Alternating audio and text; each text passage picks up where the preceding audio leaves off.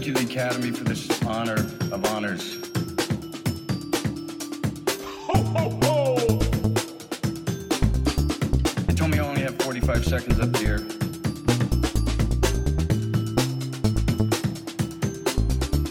Which is 45 seconds more than the Senate gave John Bolton this week. Merhaba.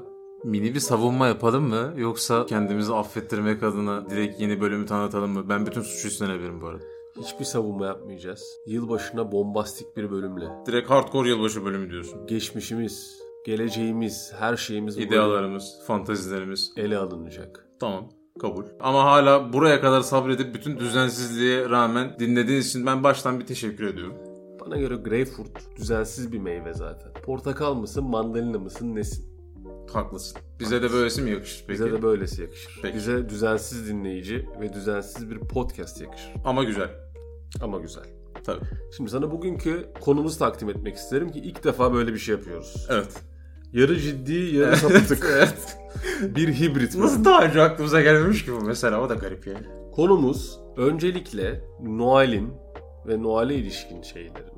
Sen yılbaşı diye de alabilirsin bunu. Kökenlerine bir yolculuk. Tarihte bir gezinti. Farklı kültürlerde Noel'in bir yansıması. Sen şimdi zaten muhtemelen milattan önce 10.000'den falan artık varsa başlayacağını bildiğim için sen atışını yap abi.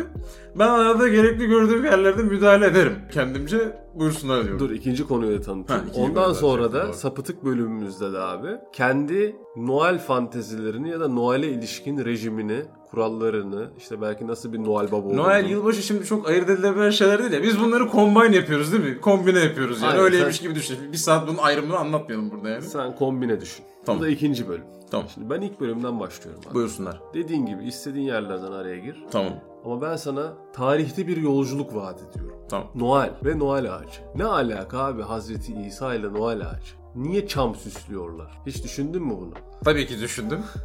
Çocukken de çam ağacını izlemeyi çok seviyormuşum. Hatta bakıp bütün uykusuzluğuma rağmen böyle o ışıklara bakıp uyumayı çok seviyormuşum çocukken de. Çok kafa yordum. Benim de kendimce tabii ki bir mini külliyatım var. Buyursunlar ama. Şimdi bak günümüze gelen Noel kültürünü, böyle Aziz Nikolas'tır vesaire ben oraları geçiyorum. Sen oraları doldurursun. Ben ama bak yolculuğumda abi ilk çam ağacını Noel'le birleştirip tespit ettiğimiz yerden başlıyorum. Tamam. 1600 yıllar Almanya'da ilk gözüktüğü iddia ediliyor. Yani böyle kabul ediliyor bazı. Ama şey yani hani modern çam ağacı ilk. Aynen modern çam ağacı. Hani. Luther'e bağlayanlar var. Luther'dan bağımsız olanlar var ama böyle genel olarak dedikleri şey bir çam ağacı mevcut. Şu anki süsler yerine mesela böyle yapraklarına mum koyuyorlarmış. Şeker, meyve. Böyle, Greyfurt.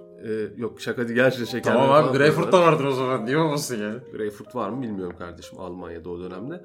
Ve bunun o ışıltılı ağacın aslında İsa'nın doğduğu yıldızlı akşamı simgelediği. Böyle bir örüntüsü varmış. O yüzden o dönemki Hristiyanlar bir ağaç şey yapıyormuş böyle süslüyormuş. Şimdi bu da benim ilgimi çekmez abi. 1600'ler falan çok yakın zamanlar. Ben zaten milattan önce 10.000'de açtım kapıyı ya. Hani. O zaman bundan birazcık daha geriye gidelim. Nereye gidiyoruz? Nereye gidiyoruz? Milattan sonra 100 ile milattan sonra 400 arasına geldim. Tamam. Mitras dini. Şimdi biz bunu zaten podcastimizde değinmiştik ama ister Antik Roma Mitras'ı al, ister de Perslerdeki Zoroaster'ı al ki bunun da UFO'sunun Afganistan'da olduğuna ilişkin bir bölümü veririz. UFO biraz mini kalıyor hani onun daha büyük neydi adı? Vimana mıydı? Yanlış mı hatırlıyorum? Daha 10 kat daha büyük bir şeydi. Uçan bir şehirdi yani. Neyse çok girmeyelim o şeyin tadını kaçırmayalım. Aynen. Zoroaster kim merak ediyorsanız bölümü bırakırız linki. Oradan bir dinlersiniz. Tamam. Abi burada Mitras, Zoroaster dininde de Mitra var. Güneş tanrısı. Antik Roma'daki güneş tanrısı. Erken Hristiyanlıkla bir çatışma içinde bir din. Ben daha ziyade askerler daha o tarafa doğru yönelik diyebiliyorum. Celal Şengör'ün falan bir iki programında öyle dinlemiştim. İşte yanlış böyle ya bir küçük aslında daha küçük bir tarikatımsı bir ben şey. Ben de öyle düşündüm tamam. Ki zaten sonra yok oluyorlar. Şimdi Mitras güneş tanrısı. Sol Invictus diye bir günleri var bunların. Ölümsüz güneş günü. Bunun iyi bir şey çıkma olasılığı Invictus varsa içinde iyi bir şey çıkma olasılığı bitiyor abi o zaman zaten. Şimdi ölümsüz güneş panayırı.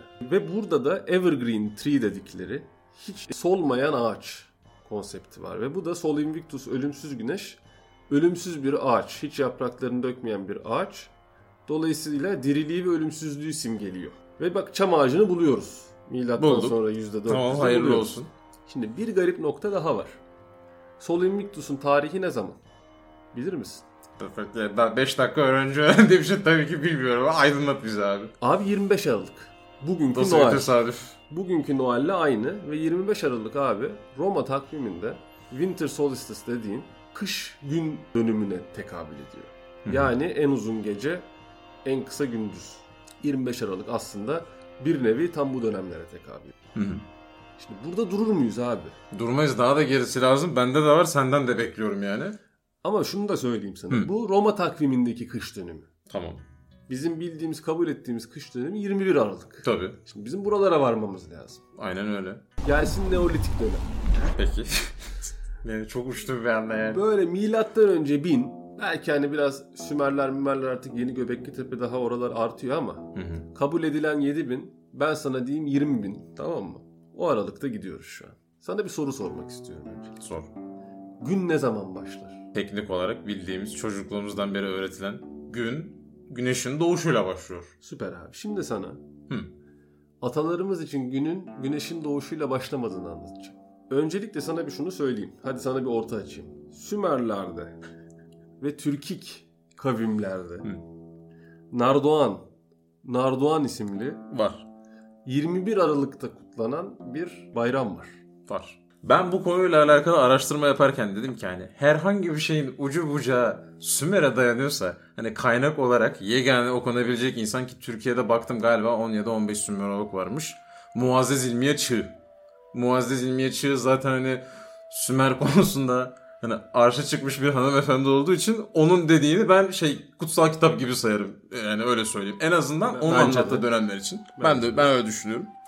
Abi öncelikle Muazzez İlmiye Çığ'ın teorisine göre tartışılıyor ya, hangi dinin geleneği ya da paganlarda da vardı oradan beri geliyor falan. Muazzez İlmiye Çığ'ın teorisine ve öğretisine göre Orta Asya Türkleri ve Hunlardan artık veba ile birlikte Avrupa'ya yanına bu geleneği de götürdüklerini söylüyor. Çünkü vebanın gittiği dönemle kafa kafayaymış. Bu da işte Hunların o göçüne denk geliyormuş abi. Şimdi olay şu. Nardugan bayramı. Nardugan nedir biliyor musun? Bilmiyorum. Abi nar güneş demek. Dugan da doğmak demek. Güneşin doğuşunu kutlamak üzerine yapılan bir seremoni gibi ki bu senin bir önceki anlattığın şeyle de gün doğumu, İsa'nın yeniden doğumu. Neyse onu sen anlattığın için ben daha öbür tarafa doğru yapacağım. Ama yani şurada bir yapalım. Mitras'ı bulduk aslında. Tabii Sümerler'de. Hepsi güneş ki zaten. Yani aslında çam ağacı olarak kullandığını bildiğimiz Sümerlerin akçam ağacıymış. Akçam ağacı kutsal sayılıyormuş. Ama abi eski Türk tarihinde bununla alakalı bir kitap varmış. Bunu izlediğim kaynakta görmüştüm. Yani 10.000 tane ağaç var. Her biri farklı bir şeyden dolayı kutsal. Ne alaka? Niye o kadar çok kutsal ağaç var yani? Velhasıl abi bu işte ilk akçam birbirine çam ağacı dalı hediye etmekle başlamış bütün konsept. Sonra yavaş yavaş ağaç süslemeye işte ağacın tepesine fiyonk asıyormuşsun. Bu sene Tanrı'dan neler geldiğine dair mutluluğunu göstermek için ağacın altına bir şey koyuyormuşsun. O da seneye ne istediğine dair hani böyle double yormalı, böyle hiç işi gücü yok zaten, size double her sene 2 tane şey getirecek. Neyse böyle bir abam var abi bu tarafta. Var mı peki mesela şu ağacın farklı dalına fiyonk takınca farklı bir yorumu mu var onun? Hayır. Ağaç yorumcuları var taktığın, mı? Hayır. Bu şeymiş yani. Bu böyle de ağaç yorumcusu. Üste taktığın ne geldiği bu sene, aşağı çam ağacının alt tarafına koyduğun seneye ne istediği. Böyle, bu. Gerçekten böyle. Ben sallamıyorum yani okuduğum kaynaklar. İlginçmiş. Bak konuyu aç. Sana alakasız bir şey söylemek isterim. Sümerler'de karaciğer falı diye bir şey olduğunu biliyor muydun? Karaciğer falı mı? İşin içinde karaciğeri yiyemiyoruz değil mi bir şekilde? Yani yiyemiyoruz. Ciğer yani. Ve karaciğer falı. Şöyle tamam. abi. Kurban ettikleri hayvanı Tanrı için kurban ettiklerini düşündükleri için Tanrı'nın da o kurban esnasında karaciğerin üzerine bezli izler koyarak falını okuyabileceğin bir vaziyette kurbanına cevap olarak sana geleceğini söyledi. Kendi falını kurban ettiğin kurbanın ciğerinde mi görüyorsun? Aynen. Yani çok fantastik bir film senaryosu gibi değil mi ya?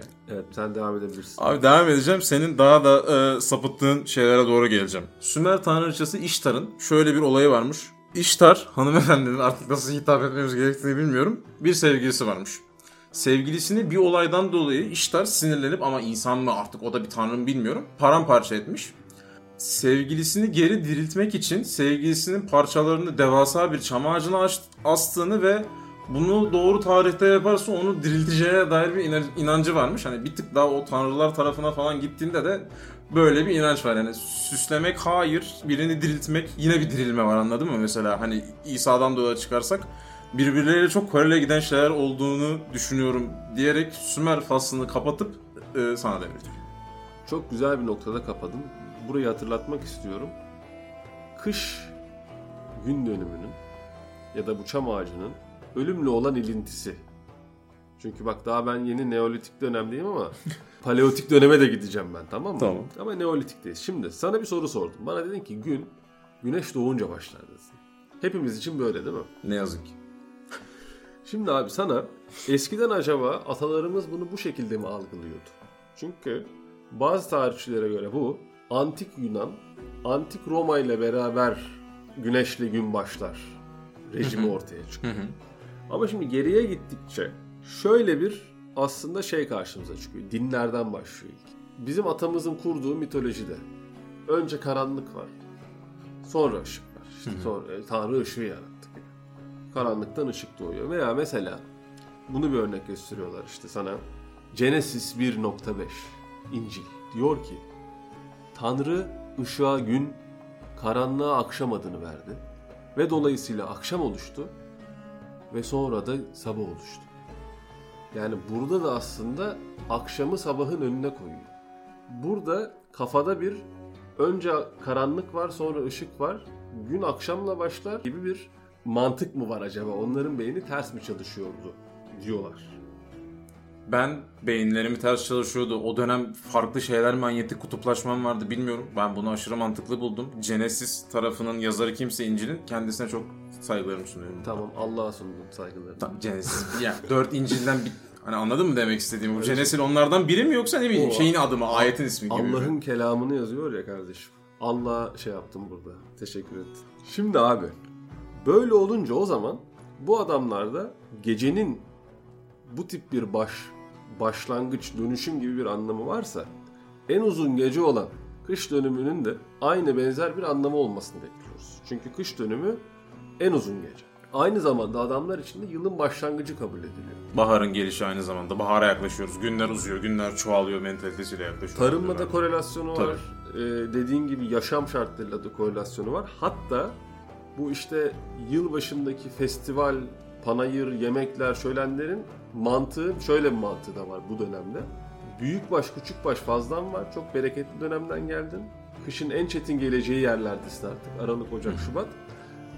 Zaten bunlar yaşamayacak diye kesip yiyorlar. Ve tam zaten hani kötü Aralık'tan itibaren tepe taklak gideceğiz diye aslında çok denk gelen de bir şey yani böyle. Bayramın, festival yapmanı da sağlayan doğal... Adak da diyorsun. Hepsi aradan çıkıyor abi. Aynen, Tek de birden fazla ibadet yapıyorsun yani. Hepsi birleşiyor. Ve bunlar için o kadar önemli bir aslında okazyon ki aslında Stonehenge vesaire bunların hep kış dönümünü, bu kış gün dönümünü tespit edebildiği mesela. Işığın geliş açısı, düşüş açısından onu beklediği ve tespit ettiğine ilişkin şeyler var. Araştırmalar var. Yani bunlarla bile temek ediyorlar. Stonehenge ve benzeri bir sürü yapıyla. Yani özetle yine bak Neolitik döneme geldik. Yine 21 Aralık dönemi, kış yani Winter Solstice dediğin dönemde bir okazyon var, bir panayır var. Gitti bizim başlangıçlarla, yılın başlangıcıyla tekabül etti falan. Ama şimdi ben Paleolitik döneme geçeceğim. Geç abi. Avcı toplayıcıyız abi. Yani burada hani maksimum ne çıkabilir diye düşünüyorum ama bilmiyorum. Peki tamam. Avcı toplayıcıyız. Böyle tabii ki de bu kadar yerleşmiş yok. Stonehenge yapayım. Güneşi takip edeyim. Öyle bir şey yok. Mahrem yerlerimiz yaprakla örtülü. Aynen, birbirimize böyle el izi koyuyoruz. Mağara duvarlarına eğleniyoruz. Televizyon gibi el izimizi izliyoruz. Güzel. Şimdi böyle bir dönemde de yine de uzmanlar diyor ki gecelerin uzaması, kısalması bunlara vakıf olabiliyorlardı. Bunların farkındalardı. Neyle? Adam günün sonunda yaşıyor ve düşünsene en tehlikeli olduğun an, en güvensiz olduğun dönem, o dönem teknolojin yok. Öyle bir şeysin. Mağaralara girmen gerekiyor vesaire. Gece gerçekten dramatik uzadığı zaman fark edebiliyorsun. Yani yaşama içgüdünden kaynaklı benim anladığım bir orada akıl fonksiyonu var. Evet de yine düşün, istatistik tutabilen kalem kağıtta çizemiyorsun bile, mağaranın içine çiz de kaç gün çizeceğim mesela falan. Ne bileyim düşün, zor yani. Şöyle abi, Orada da şöyle bir şey diyorlar.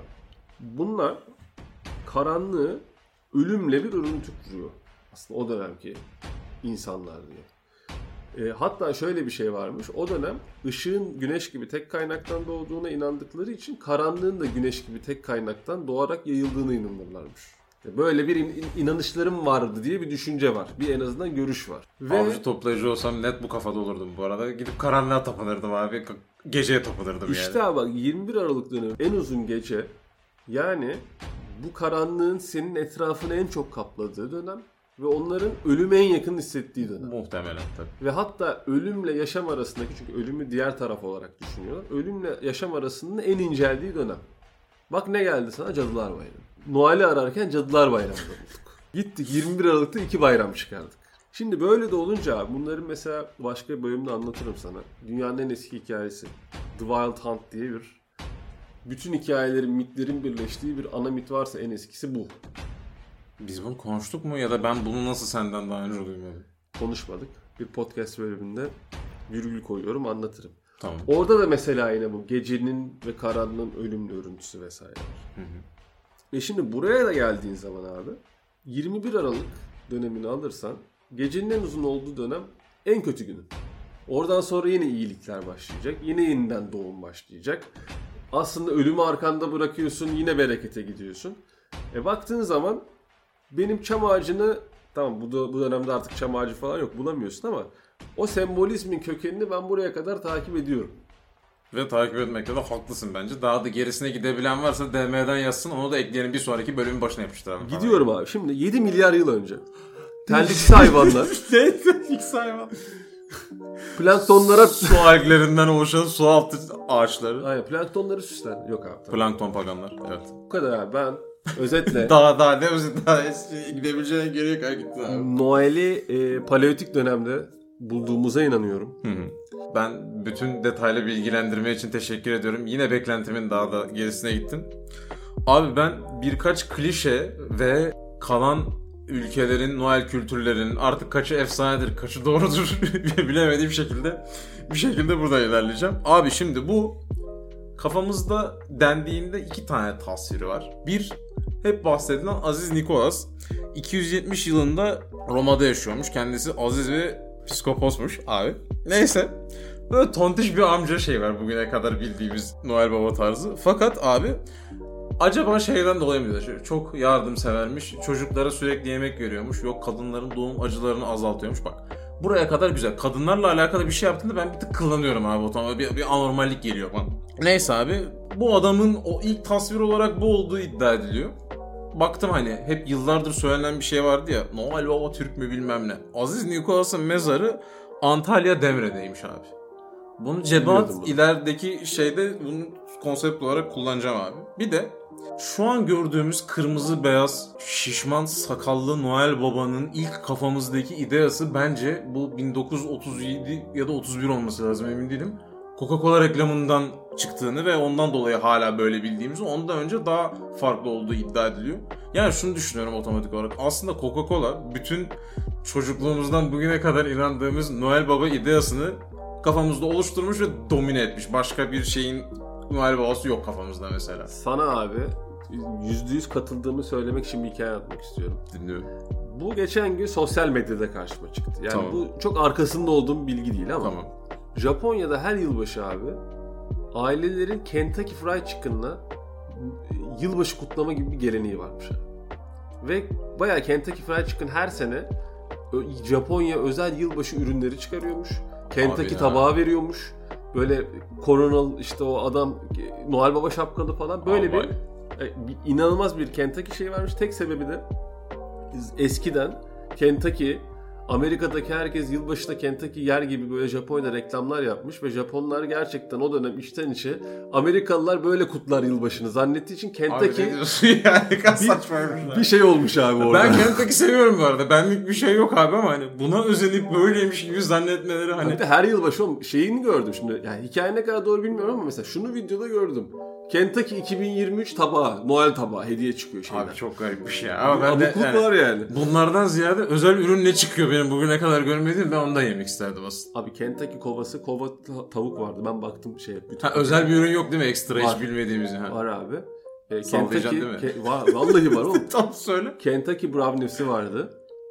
Bir de abi Kentucky paridesli bilmem nesi vardı. Bak şimdi Kentucky Brownies'in umurumda olmadığının kahvesi daha çok önemseyeceğimi sen de biliyorsun ama artık konunun daha fazla saptırmamak adına buradan bir geri dönüş alıyorum. Aynen.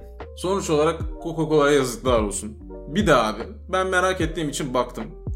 Bu ağacı süslerken hani bu geçmiş zamanda yok meyveler bilmem neler onlar fiyonklar. İlk Noel ışığı konsepti hani nasıl, niye, kimden falan. Edison'un ortağı Edward Johnson yapmış. İkisinin fikriymiş. Böyle Amerika'da böyle birden yayılmış, patlamış ve dünyaya saçılmış abi. Hani Edison buradan da parayı indirmiş ki bu bizim podcast'imizde bile kaç bölümden nereden parayı indirdiğini varsayarsak listesi kabardı onun da. Haberin olsun. Abi ben genel olarak kapattığımızı düşünüyorum farklı şeylerle, zaman aralıklarıyla birbirimizi tamamladığımızı düşünüyorum. Şu an ilginç olduğunu düşündüğüm, çok fazla olduğu için artık sıkıldığında senin abi yeter artık tamam diyeceğin evreye kadar garip ülkelerin garip Noel ve yılbaşı alışkanlıklarını anlatacağım. Bu kadar paganlar, carcurt dediğimiz için ilk Nordik taraflardan, Baltık'tan başlıyorum. Ama karışık daha güzel şeylerim de var. Şimdi tek tek şunu duydun mu bunu duydun mu demeyeceğim. Giriyorum sen duyup duymadığını ve kendi yorumunu katarsın abi tek tek. Abi İzlanda çok basic. Ayakkabıyı başucuna koyuyorsun. Pencerenin önüne falan koyuyorsun. İyi bir çocuksan şeker alıyorsun. Kötü bir çocuksan patates alıyorsun sadece. Bir dakika. Ayakkabının içine mi sokuyorlar? Evet. Abi hani patates çok da kullanışsız ve kötü bir şey olduğunu düşünmüyorum yani. Yapış biçimine göre. Ben vallahi... Ceza değil yani bence. Ne kadar patates alıyorsun? Abi bilmiyorum. 1-2 hafta yeter mi? Ya ayakkabına ne kadar, ayağın ne kadar? Senin ayağa koysak mesela 2 ay yetecek patates alırız yani. Ben vallahi bu enflasyonda var ya 2-3 kilo patates bırakıyorsa şeyim. O zaman ayaklarımızı mı büyütüyoruz Mutluyum abi? yani. İzlanda'da. Peki abi afiyet olsun. Devam ediyorum. Şimdi geleceğimin en garip şeylerden biri. Finlandiya'da abi. Fin hamamına giriyorlar. Yok alakası yok abi. Yani belki vardır bilmiyorum yani. Şimdi bizim kadim zamanlardan kalan bir geleneğimiz olan kurşun döktürmeyi adamlar kendince farklı bir şekilde yorumlamış. Benim bildiğim en azından bizim kültürümüzdeki kurşun döktürme nazar çıksın üzerinde göz var mı diye bakılır.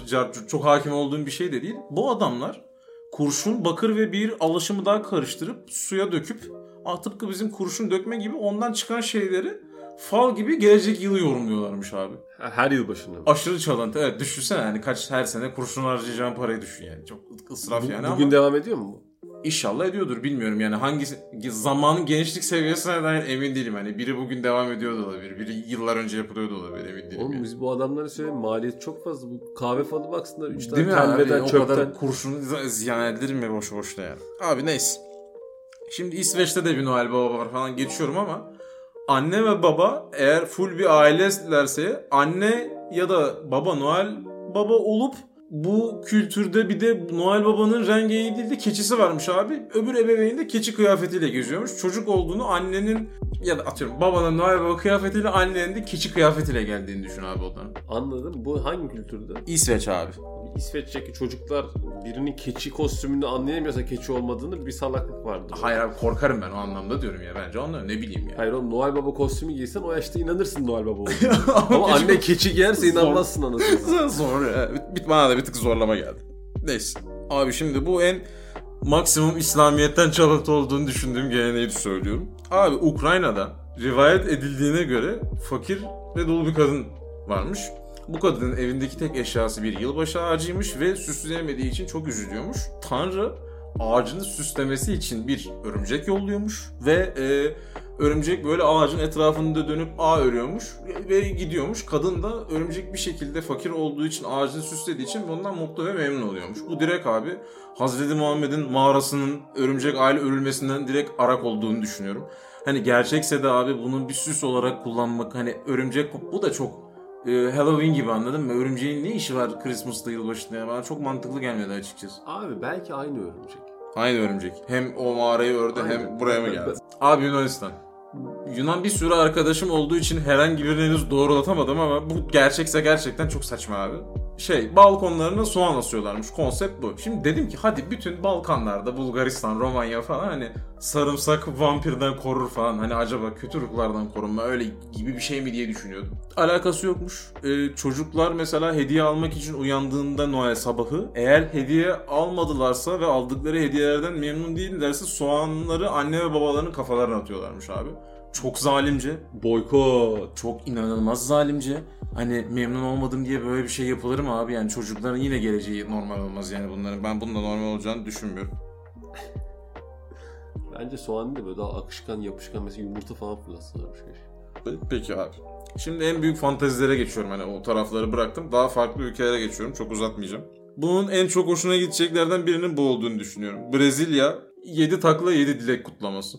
7 takla atıyorsun. Attığın her takla için bir yılbaşı dileği diliyorsun. Ve böyle giriyorsun. Bir şey sormak isterim. Dinliyorum. Bir hukukçu olarak önemli çünkü bu sözleşmede nasıl yazdın? 7 takla atman lazım ve 7. taklanın sonunda 7 dilek hakkı mı kazanıyorsun? Mesela 6. Bir mi? 6. takla bence olmaması lazım. Yani bence 7'yi tamamlamadan almıyor olman lazım. Bilmiyorum, içtihatına bakmak. İçtihat var mıdır bununla alakalı bakmak burada lazım. Abi aynen. Burada bir boşluk var yani. Sen buradan yararlanabilirsin. Abi devam ediyorum. İspanya. Bu taklaların borsasını kursak var ya. Ben de düşündüm. Arbitrajı falan var. Üf yani.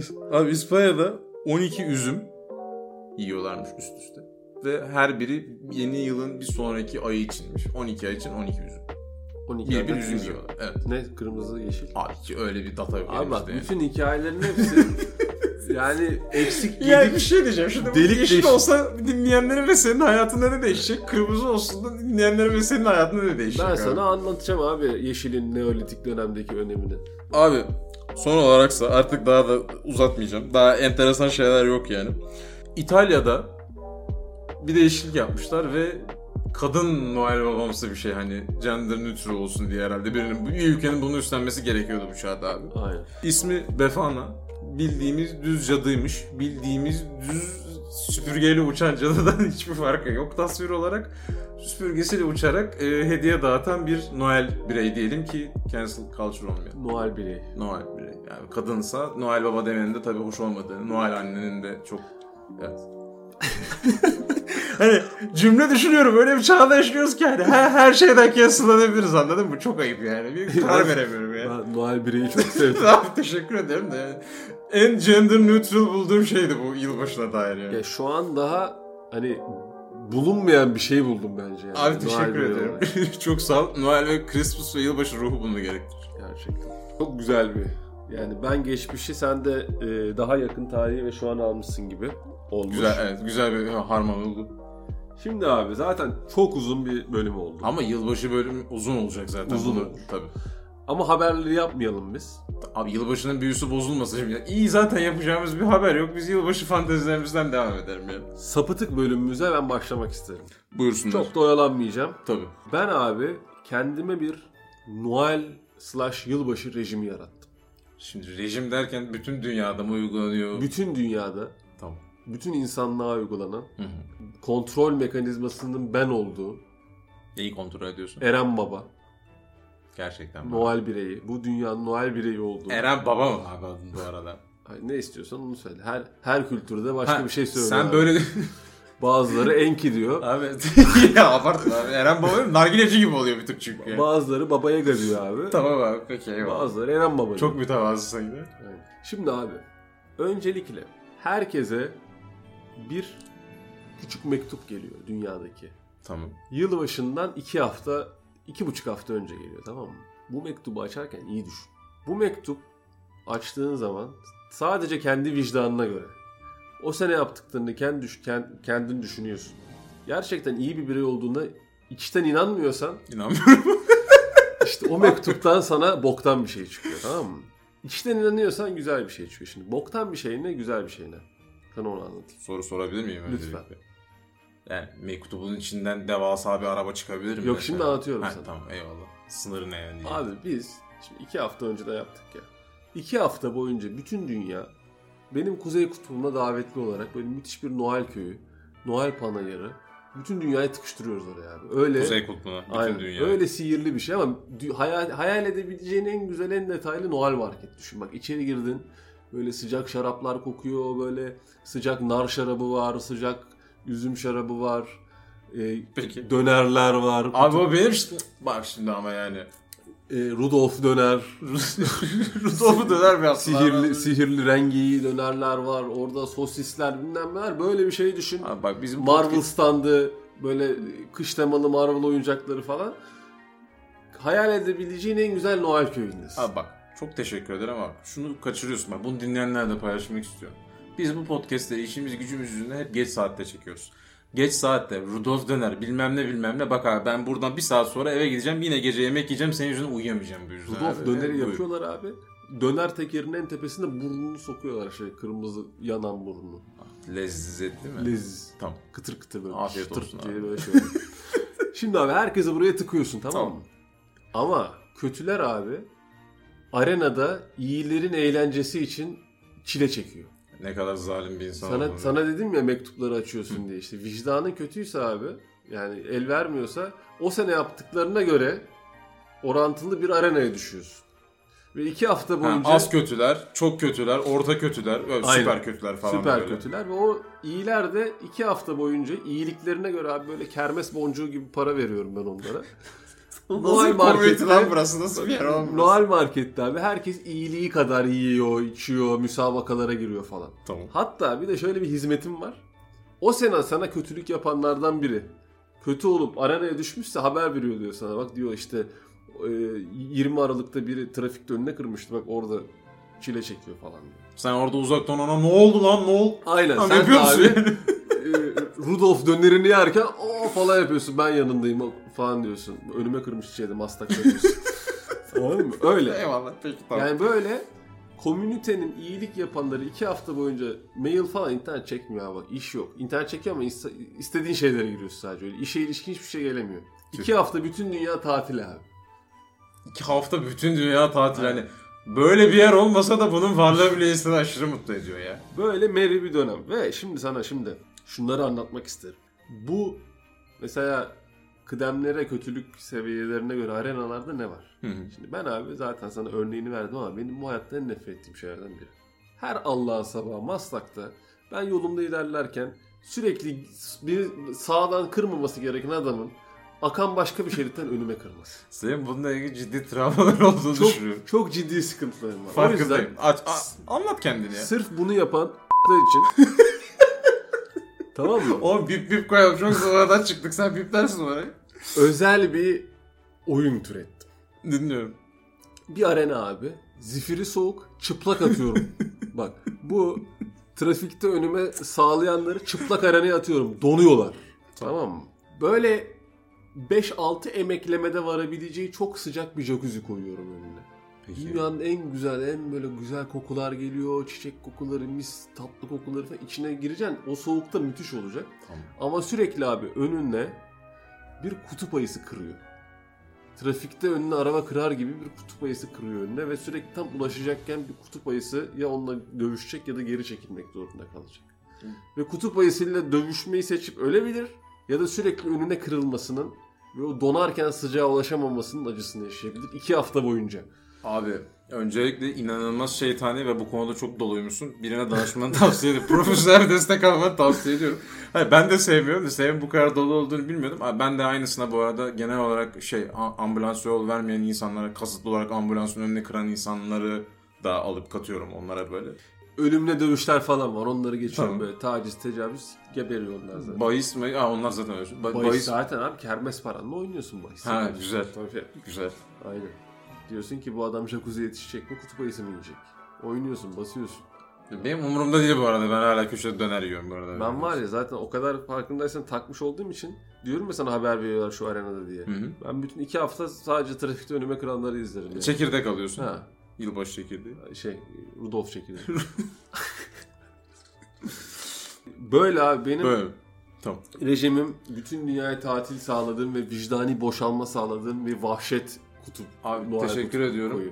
Buradan da Maslak civarı araba kullanan herkes lütfen eğer görürseniz önüne kırmayın, çocuk sonra podcast'te böyle şeyler yaşıyor. Lütfen biraz daha anlayışlı olun. Teşekkür ediyorum diyerek kendi şeyime geçiyorum abi.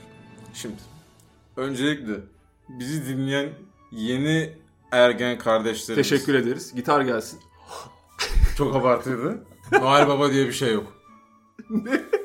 Arkadaşlar hani bunu dinlersiniz, etkilenirsiniz gerçek zannedin. Noel Baba'nın gerçek olmadığını bunu bir şey yapalım yani. Bunu söyleyelim. İlk burada duydunuz. Evet. Abi Jingle Bells çok güzel müzik ama modası geçti. Jingle Bells'e güzel bir tekno remix abi öncelikle. Ben bundan başlamak istiyorum. Yeter abi artık çok sıkıldığım için. Güzel bir Jingle Bells tekno remix yaptıracağım. Bir bize bir küçük bir beat versen. Abi keşke verebiliyor olsam yani. Hani mesela sen Jingle Bells ver ben arkadan dup dup dup dup. Anladın mı böyle tok bir basla böyle. Neyse çok uzatmayacağım. Çok güzel olmuş. Şu ana kadar yaptığın kısım çok güzel olmuş. Teşekkür ederim abi. Tamam. Abi öncelikle mezarının var olduğunu bildiğim yerde olan Aziz Nigolas'ın mezarı şayet oradaysa ve şayet sağ olduğu bir dönemde ben bunu yakalayabilirsem. Abi gidiyorum öncelikle gerçek Noel Baba odur değildir bilmiyorum. Noel Baba'yı kaçırıyorum abi. Mezarını kazıp cesedini mi? Hayır. Yaşadığı bir döneme gidiyorum ya da hiç fark etmiyor yani. Bir şekilde Noel Baba'nın sırrını öğrenebileceğim şekilde Noel Baba'yı kaçırdım. Noel Baba'nın bütün sırrına vakıf oldum. Tabii ki canımın istediği şeyleri yapacağım için bir sistem kurdum böyle beni az yoracak abi. Yani öncelikle şimdi ben düşünüyorum Noel Baba olduğumu ama hani Noel Baba standardı içinde böyle bir kilo, sakallılık, böyle bir body shaming yapılan Noel Babalar var. Hani zayıf insanların Noel Baba olabileceğine dair bu beni rahatsız ediyor. Noel birey. Neyse abi bu body shaming'den kurtuluyoruz. İster zayıf olur, ister sakallı olur, ister sakalsız olur. Bunu geçtik. Tamam. Ben sakal istemiyorum abi. Sen sakal shaming mi yaptın biraz önce? Hayır ben istemiyorum. Benim Noel Babam sakallı değil, ben rahat edemiyorum çünkü o kadar uzun yani çok sıcak yani anladın mı? O kıyafet falan filan. Hayretler içinde. Noel Baba olarak kendime ChatGPT'nin bir varyantını kuruyorum. Dünyada hediye dağıtmam gereken herkesi bu sisteme entegre ediyorum. İlk Noel'de herkese kafadan bir 3D printer dağıtıyorum. Eğer 3D printerla yaptığın şeyler insanlığın yararınaysa o sene boyunca ürettiğin her şey sende kalıyor. Ama bir dandik ya da insanlara zarar verecek bir şey üretirsen 3D printer'ın yok oluyor. Bir daha ömrünün geri kalanında hediye alamıyorsun. Şimdi ben bir evrede 3D printer'ı her doğana yeniden yollayamamı düşündüm. Bir durdurmak zor istiyorum. olur. Buyur. Bir seni kesmek istedim. Tabii. 3D printer'da dünyanın en iyiliğine şeyler yaratıp, papatyalar, böcekler yaratıp gerçek hayatta kötülük yapsan ne oluyor peki? Cezalandırılmıyorsun senin rejiminde. Abi onu bilmiyorsun. Ürettiğin şeyle alakalı. Şimdi bir de şöyle bir şey var. Devam edeceğim. Devamını getirttirmedin abi. Bana kapitalist bir şey olmuş bu ya. Abi iyi çocuğun kötü çocuğun kaydını sen sonsuza kadar sen neye göre tutuyordun abi? Nasıl davrandıysa ona göre kombata mı girsin küçücük çocuk yani? Abi neye göre tuttuğumu podcast'te söyleyemem. Bir kere küfür ettim bugün. Peki abi.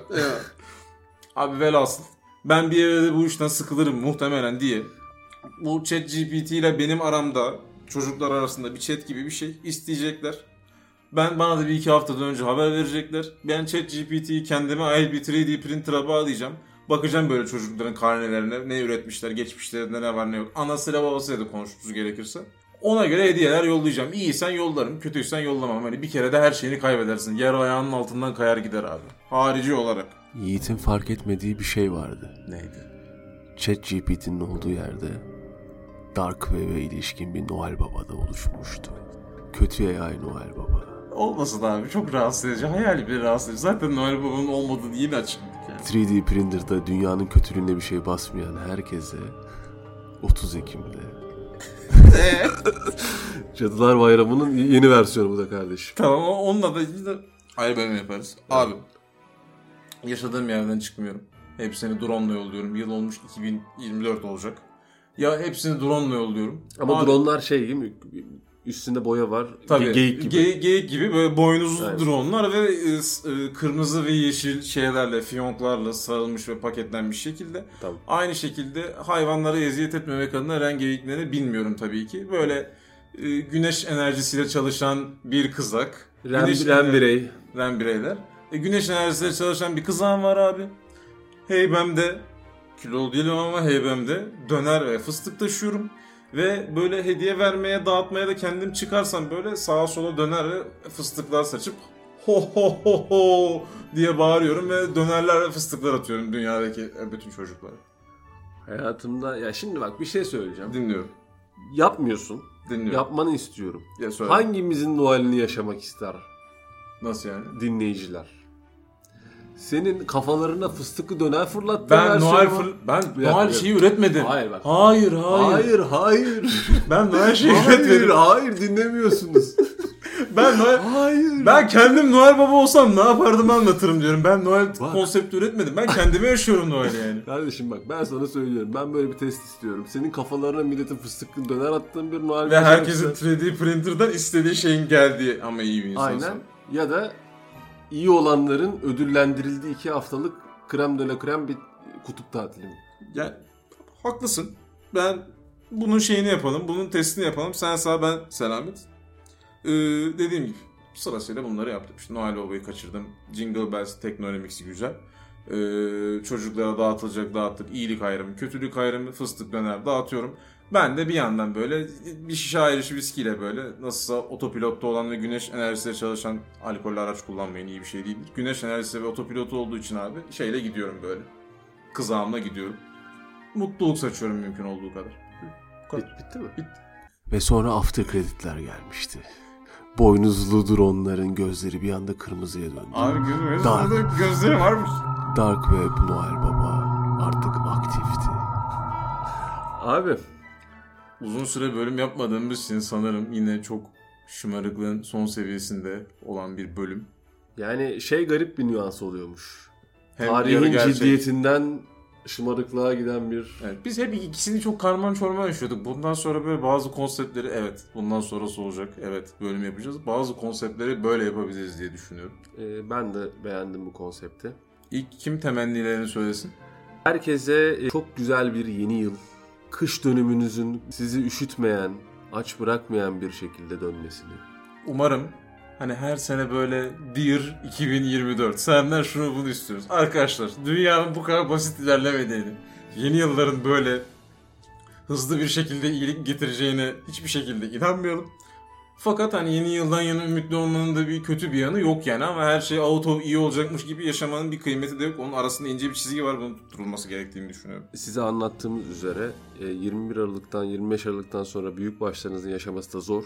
Ziyafet vermeyi, onları kurban etmeyi. Komşularınızla paylaşmayı unutmayın. Zaten Noel ve yılbaşı ruhu da toplanıp yemek yemeyi ve böyle şeyler yapmayı gerektirir. Paylaşılmak ve paylaşılmaktır Noel. Yılbaşı gitarı gelsin o zaman.